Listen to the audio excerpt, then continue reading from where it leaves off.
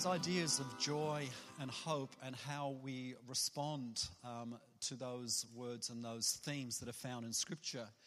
And some of the angst that we have coming from some of us from backgrounds where there was a fair degree of emphasis placed on being consistently optimistic and having a kind of demeanor that was always rejoicing. And how for some of us there's been a degree of kickback against that, and we've moved into a place perhaps of cynicism. And so Shane was calling us to a place, a third way, a middle ground that enables us to retain joy and hope, expectation, without leaning into that place of unreality or moving to the other end of the spectrum, which is a world of a narrative of doom. Would that be a fair estimation of pretty good? Thank you. And calling us to a third way, finding some middle ground of how to live out joy and optimism. This morning, I'm going to tackle something similar to that, and that is finding the third way between defeatism and triumphalism.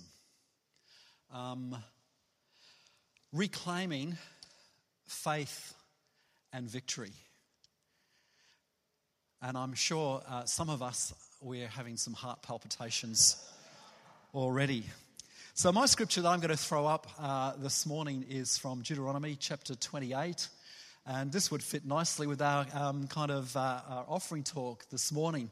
And I want us to have a look at that, and I'm going to get your feedback and just want to see what sort of response, how you resonate with the scripture and how it makes you feel.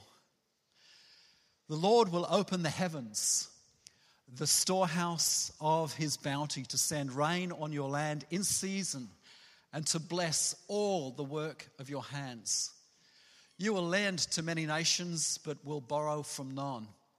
The Lord will make you the head, not the tail. If you pay attention to the commands of the Lord your God that I give you this day and carefully follow them, you will always be at the top and never at the bottom. All right, so some of the themes that are contained within that scripture there are obviously prosperity and blessing, success, victory, and a sense of conquest.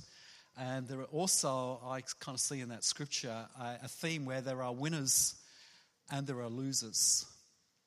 So how do you, give me some feedback. What are some of the thoughts that emerge for you when you see a scripture like that? That really is calling us to a life of faith and victory. Yes, Anna.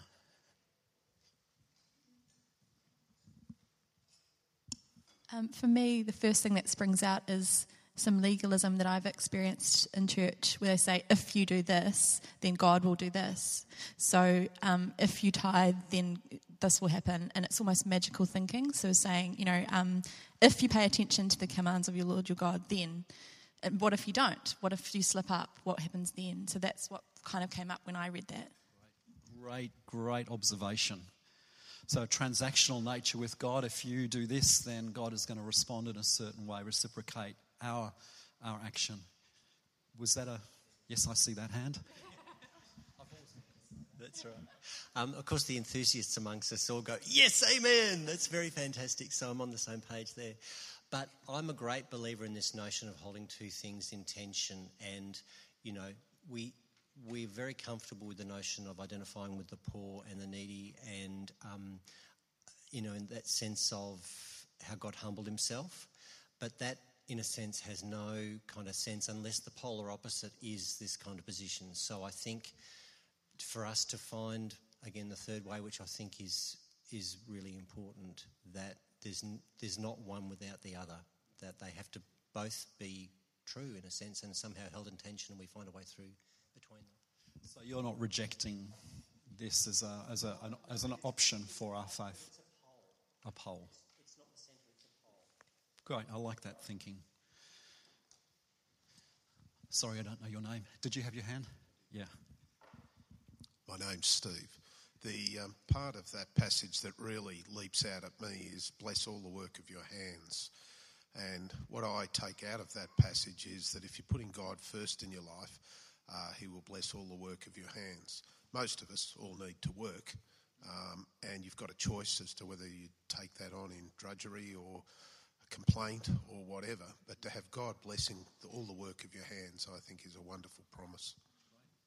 So you see contained within that a promise from God. Beautiful.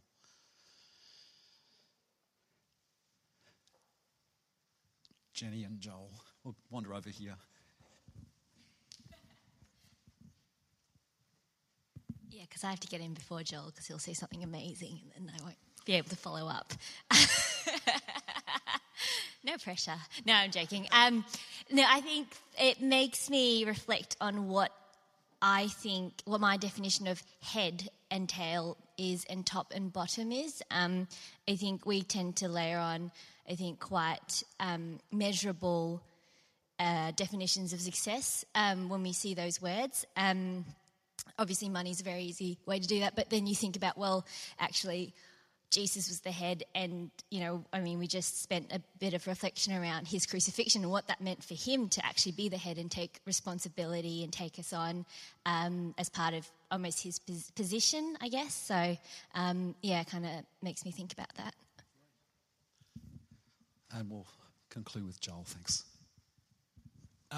It's absolutely one of those things I really struggle with because I don't see the reality of that happening in the world.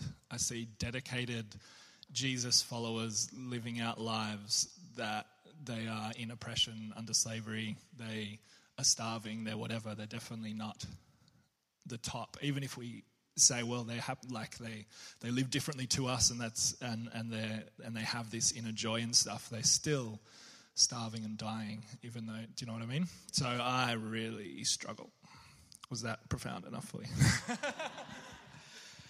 And I think I would echo Joel's sentiments there. That's a point. This scripture, which has, as part of my church culture, my church background, this and scriptures similar to that have sat very central to my construct of faith, have over a period of time where I've been rethinking and reworking through my faith.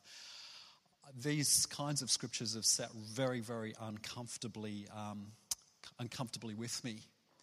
And yet, hearing Shane's message and realizing that there has to be some balance. We have to find some middle ground between these polar extremes, that between the polar extreme of a defeatist or a doom type approach to faith and a triumphalistic, overly optimistic approach to faith. So I was driving our van during the week, and the stereo system within that van is not all that good, and it's hard to kind of find a channel that kind of doesn't have a whole lot of static. So I'm kind of doing some channel surfing, and it comes to a particular station, and it turns out to be Light FM, which is not a station. For those who don't know, Light FM is a Christian radio station. Light FM is not a station that I could say that I regularly or ever listen to. But one of the members of our congregation is on the staff there, and I think they do a great job. And one of the songs that I began to listen to on Light FM was a song that was kind of reflecting these kinds of thoughts, this sort of sentiment. And I began to find myself reacting really negatively and critically to the words that were in the song about blessing and about success and those kinds of themes that are contained in Deuteronomy 28.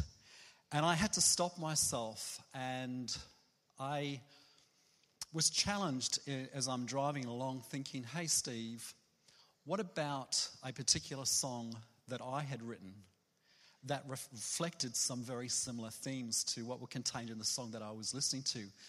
A song that I'm going to play for you, I wrote back in 1985, and it gives you a bit of an insight into what my theological position was at that point in time as a fairly or relatively new Christian. So this song is affectionately known as the Wee Wee Song. And can you flick up the words there, Al? And I've got the controls. And I'm going to play this for you. And just remember, please go easy on me, because as an artist, you know, you're kind of putting yourself out there. So this was a big hit back in the mid-1980s within certain sectors of the Christian church. Thanks. Nice and loud. We are victorious. We are more than conquerors. And no weapon formed against us shall prevail. And no weapon formed against us shall prevail. Oh, we are victorious. We are more than conquerors. And no weapon formed against us shall prevail. And no weapon formed against us shall prevail. We are the sons of God. We are the ones He has called. Thwart all the schemes of the evil one. We have received new birth to establish God's kingdom on earth and set those held captive free. Whoa, we are victorious. Whoa, we are more than conquerors. There is the air guitar break in this song. Shall prevail, and no weapon formed against us shall prevail. We are the sons of God. We are the ones He has called. Thwart all the schemes of the evil one. Yeah, we have received new birth to establish God's kingdom on earth and set those held captives free. Whoa, whoa, whoa. Okay, you ready?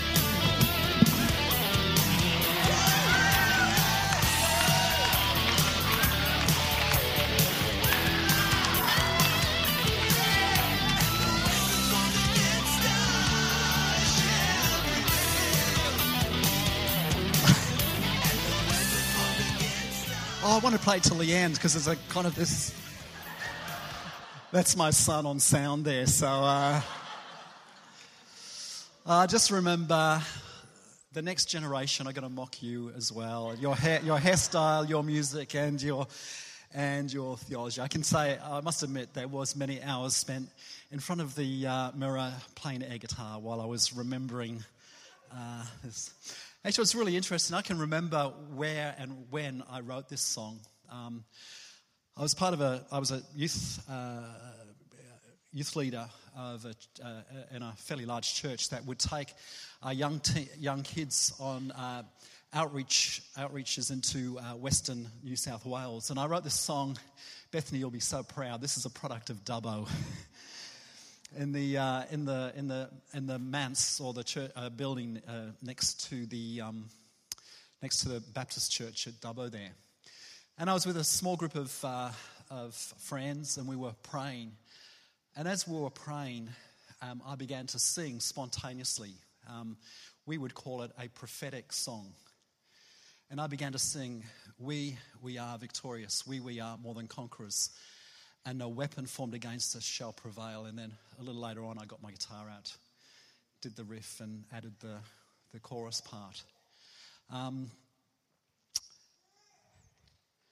It's from Isaiah 54, verse 7, which says, "No weapon forged against you will prevail, and you will refute every tongue that accuses you." It seems as though this is really, really true. The culture in which I came from, every second prophecy was from the book of Isaiah. And this morning I got a text from an old friend of mine who happens to work for an organisation called Heaven's Gates, Hell's Flames, which some of you might be familiar with. So let me go to my messages. And he sent me a prophecy this morning from Isaiah 41, verse 10. "Fear not, for I am with you. Be not dismayed, for I am your God. I will strengthen you. Yes, I will help you. I will uphold you with my righteous right hand."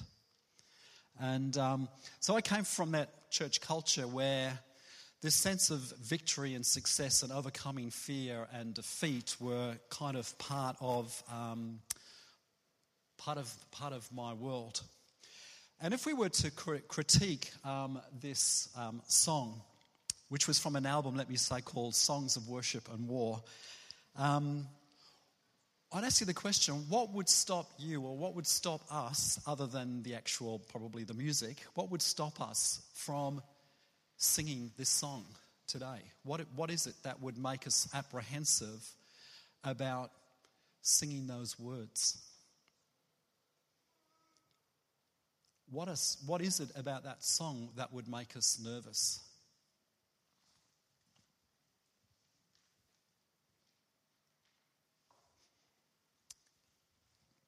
Hello.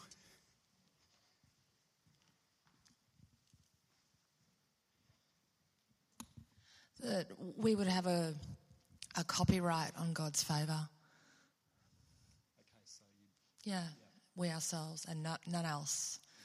Muslims, atheists, but yeah, and there's an arrogance in that. Yeah. So a sense of arrogance or exclusivity, perhaps. Yeah. For me, it would be the hurt suffered at the hands of those we sang those songs with, or those who were in leadership at the times we were singing those songs. Can you? Well, for me, can I share personally? I'm just trying to understand the sentiment.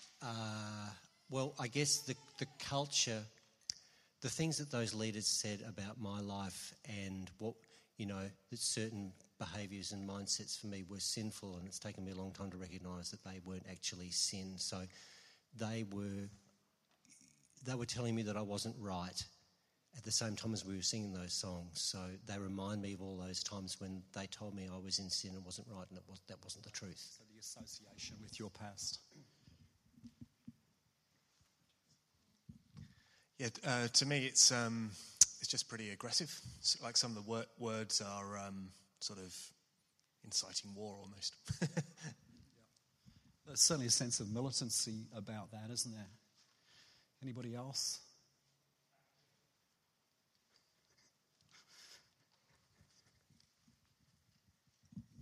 Some of the lyrics were actually straight scripture, but I think that's the danger, is that the choosing specific verses and actually not seeing them all in relation to other scripture that rounds out a really full theology of how God operates in the world.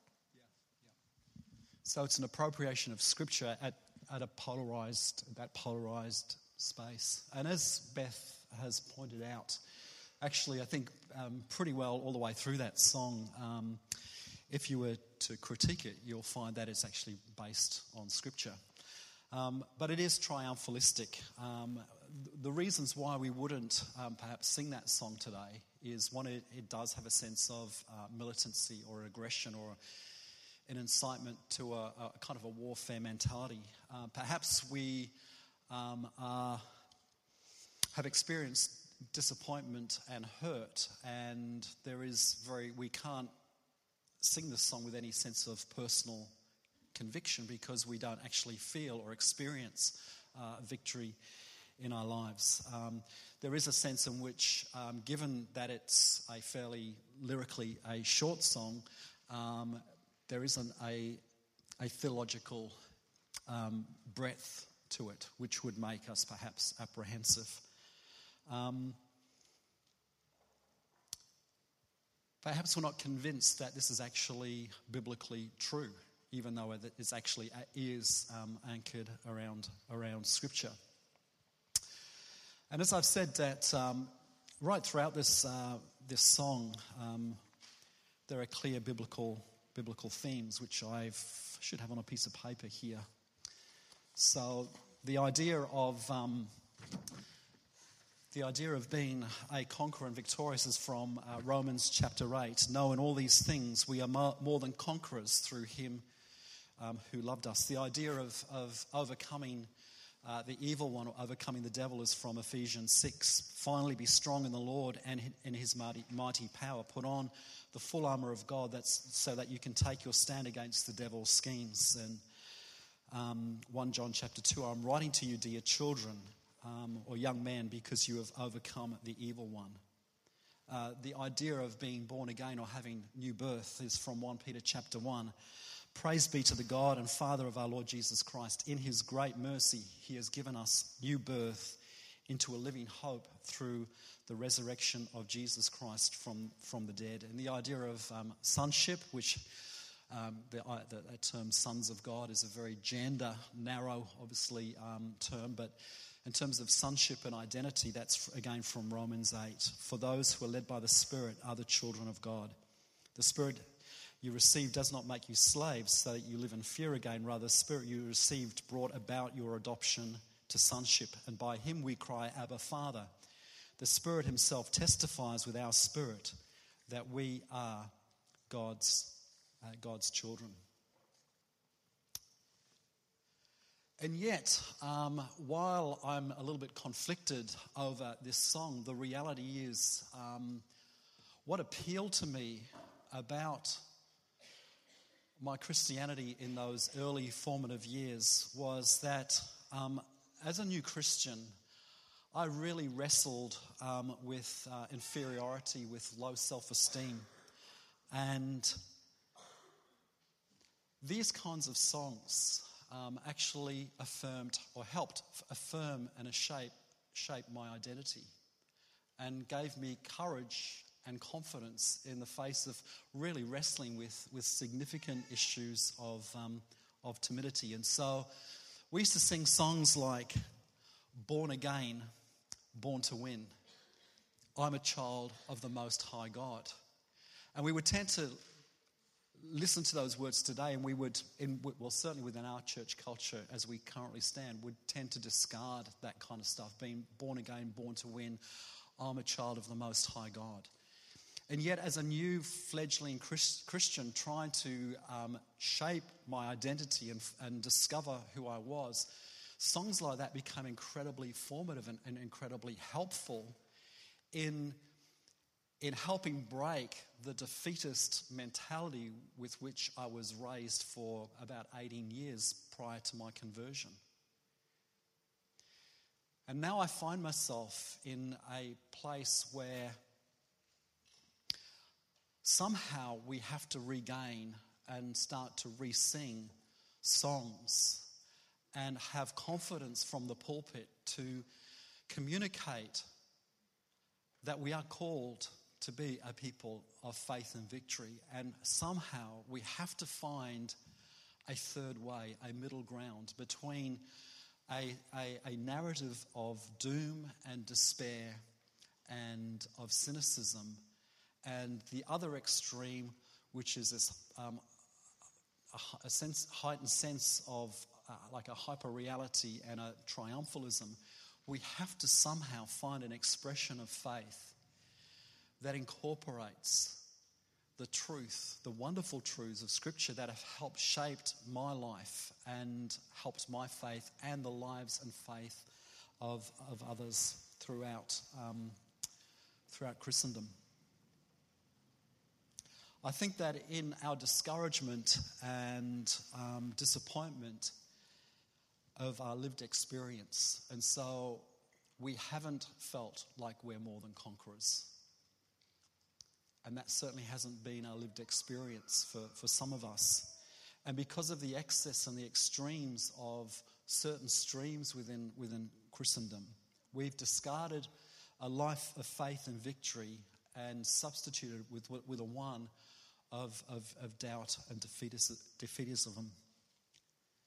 And I think as a community that it's time for us to be brave enough to find some courage to seek out a third way between those two polar extremes. And perhaps it's time for us to learn to rewrite these kinds of songs that re-engage us with some wonderful biblical truths, that we begin to re-preach again messages that inspire faith and confidence in who God is and what God might do, without a sense of foreboding as to how people might react and respond when we do sing or when we do speak about these subjects. And I think we need to do so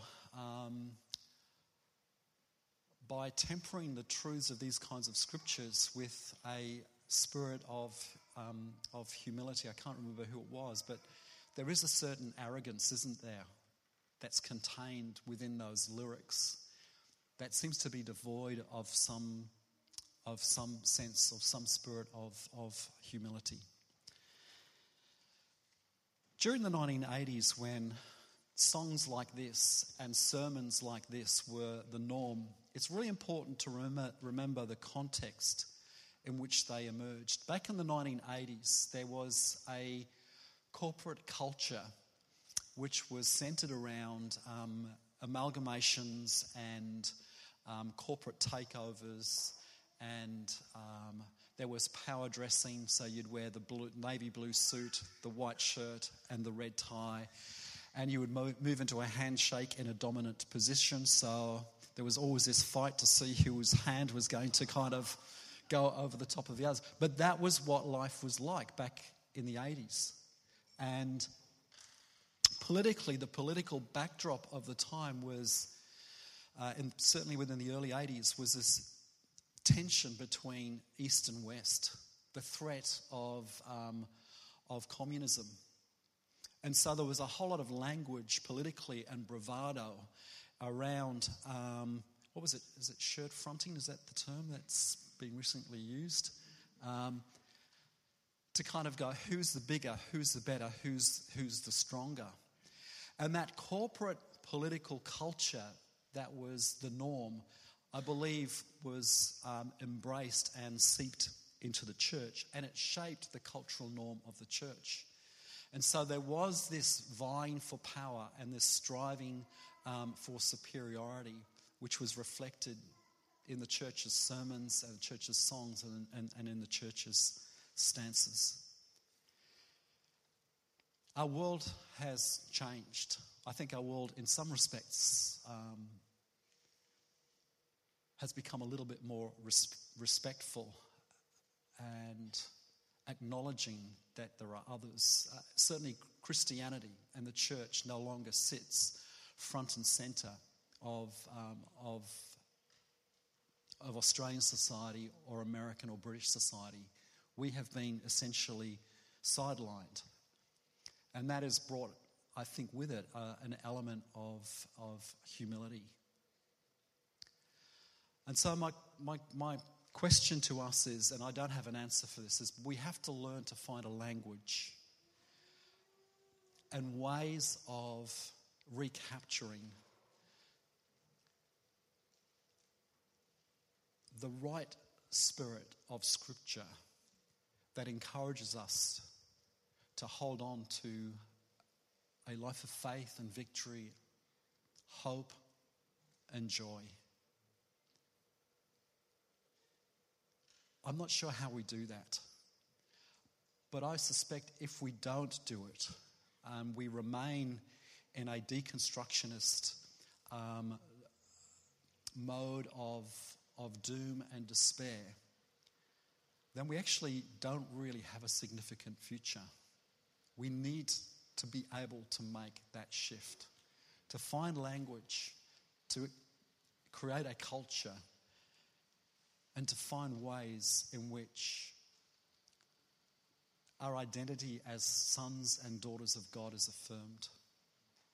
Find language and ways and cultural expressions that remind us that we are in a battle.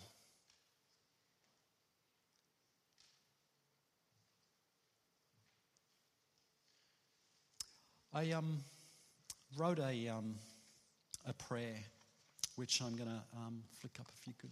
I've got that. And I'm going to pray this. And those who would like to join me are welcome to do that. There's, I think there's about 3 slides. I'll give you a minute to read it through. And if you feel comfortable praying this prayer with me, then we'll pray it together.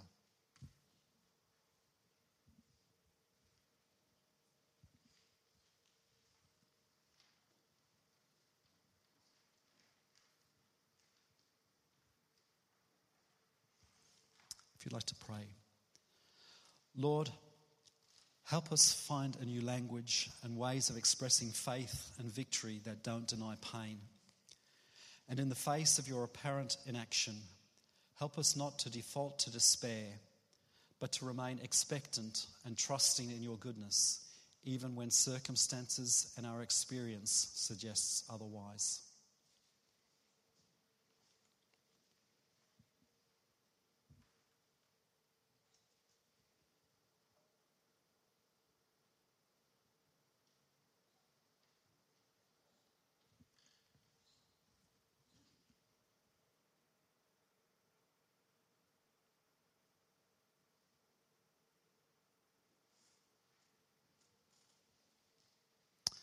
Lord, help us to find a new language and ways of expressing faith and victory that acknowledges that there are forces at work in our world opposing your kingdom of justice, beauty, and wholeness.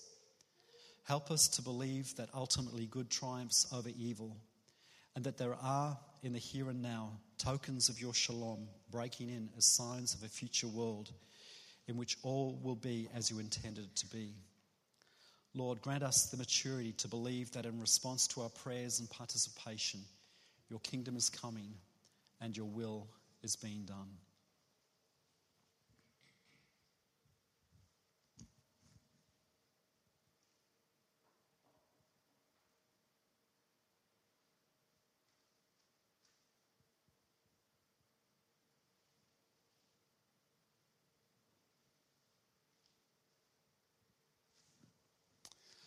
Lord, help us to find a new language and ways of expressing faith and victory that give us a framework for shaping our identity as the beloved of God.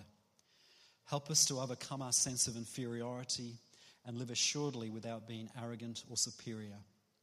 May our lives and this community be characterized by the humility found in Christ, who respects and values all.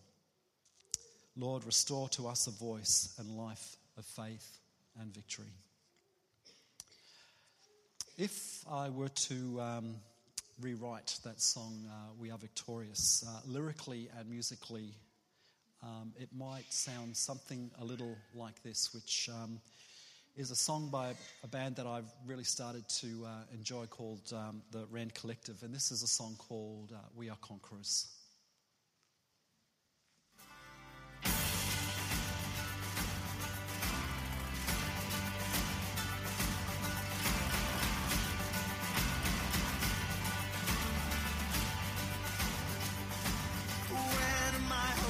Strength is gone. You're the one who calls me on. You are the life. You are the fight that's in my soul. Oh, your resurrection power burns like fire in my heart. When waters rise, I lift my eyes up to your throne. We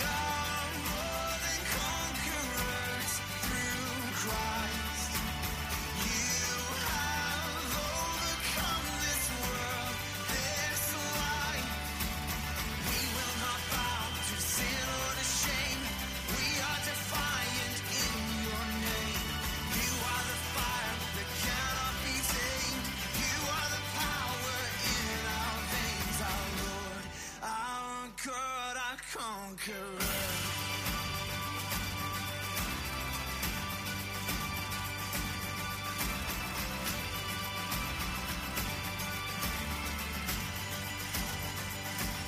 I will sing into the night.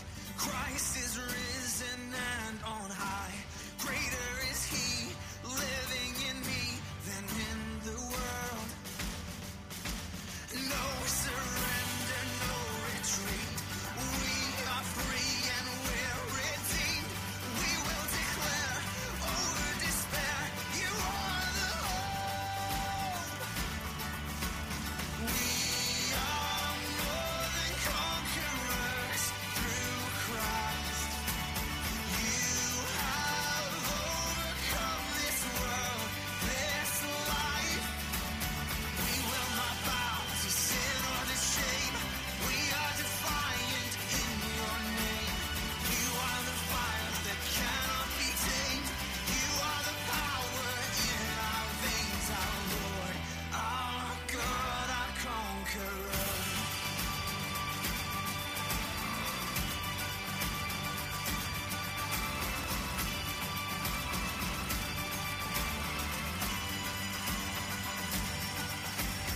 Nothing is impossible.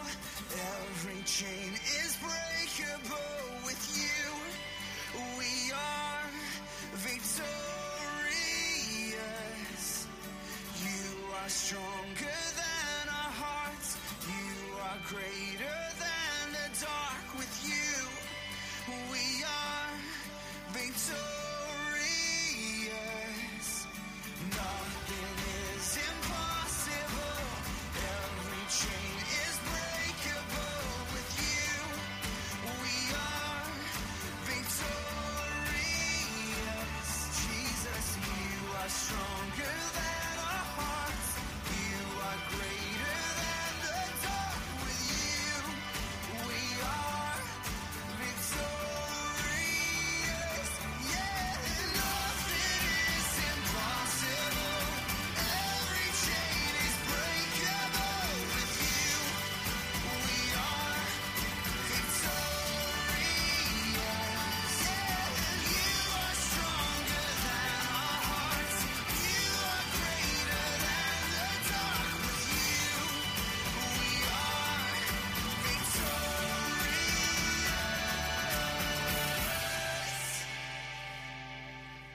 We are more than conquerors through Christ.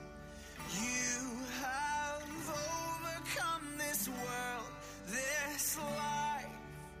We will not bow to sin or to shame. We are defiant in your name.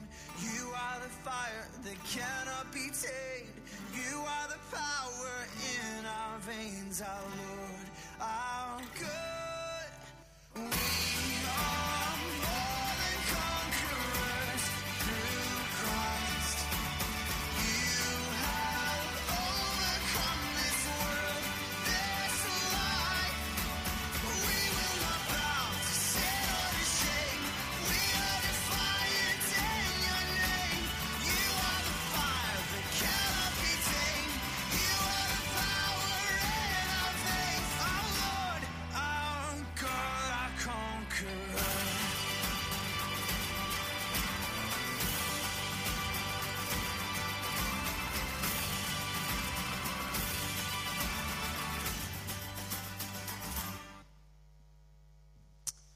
Beautiful. Jay, do you want to come and finish the benediction?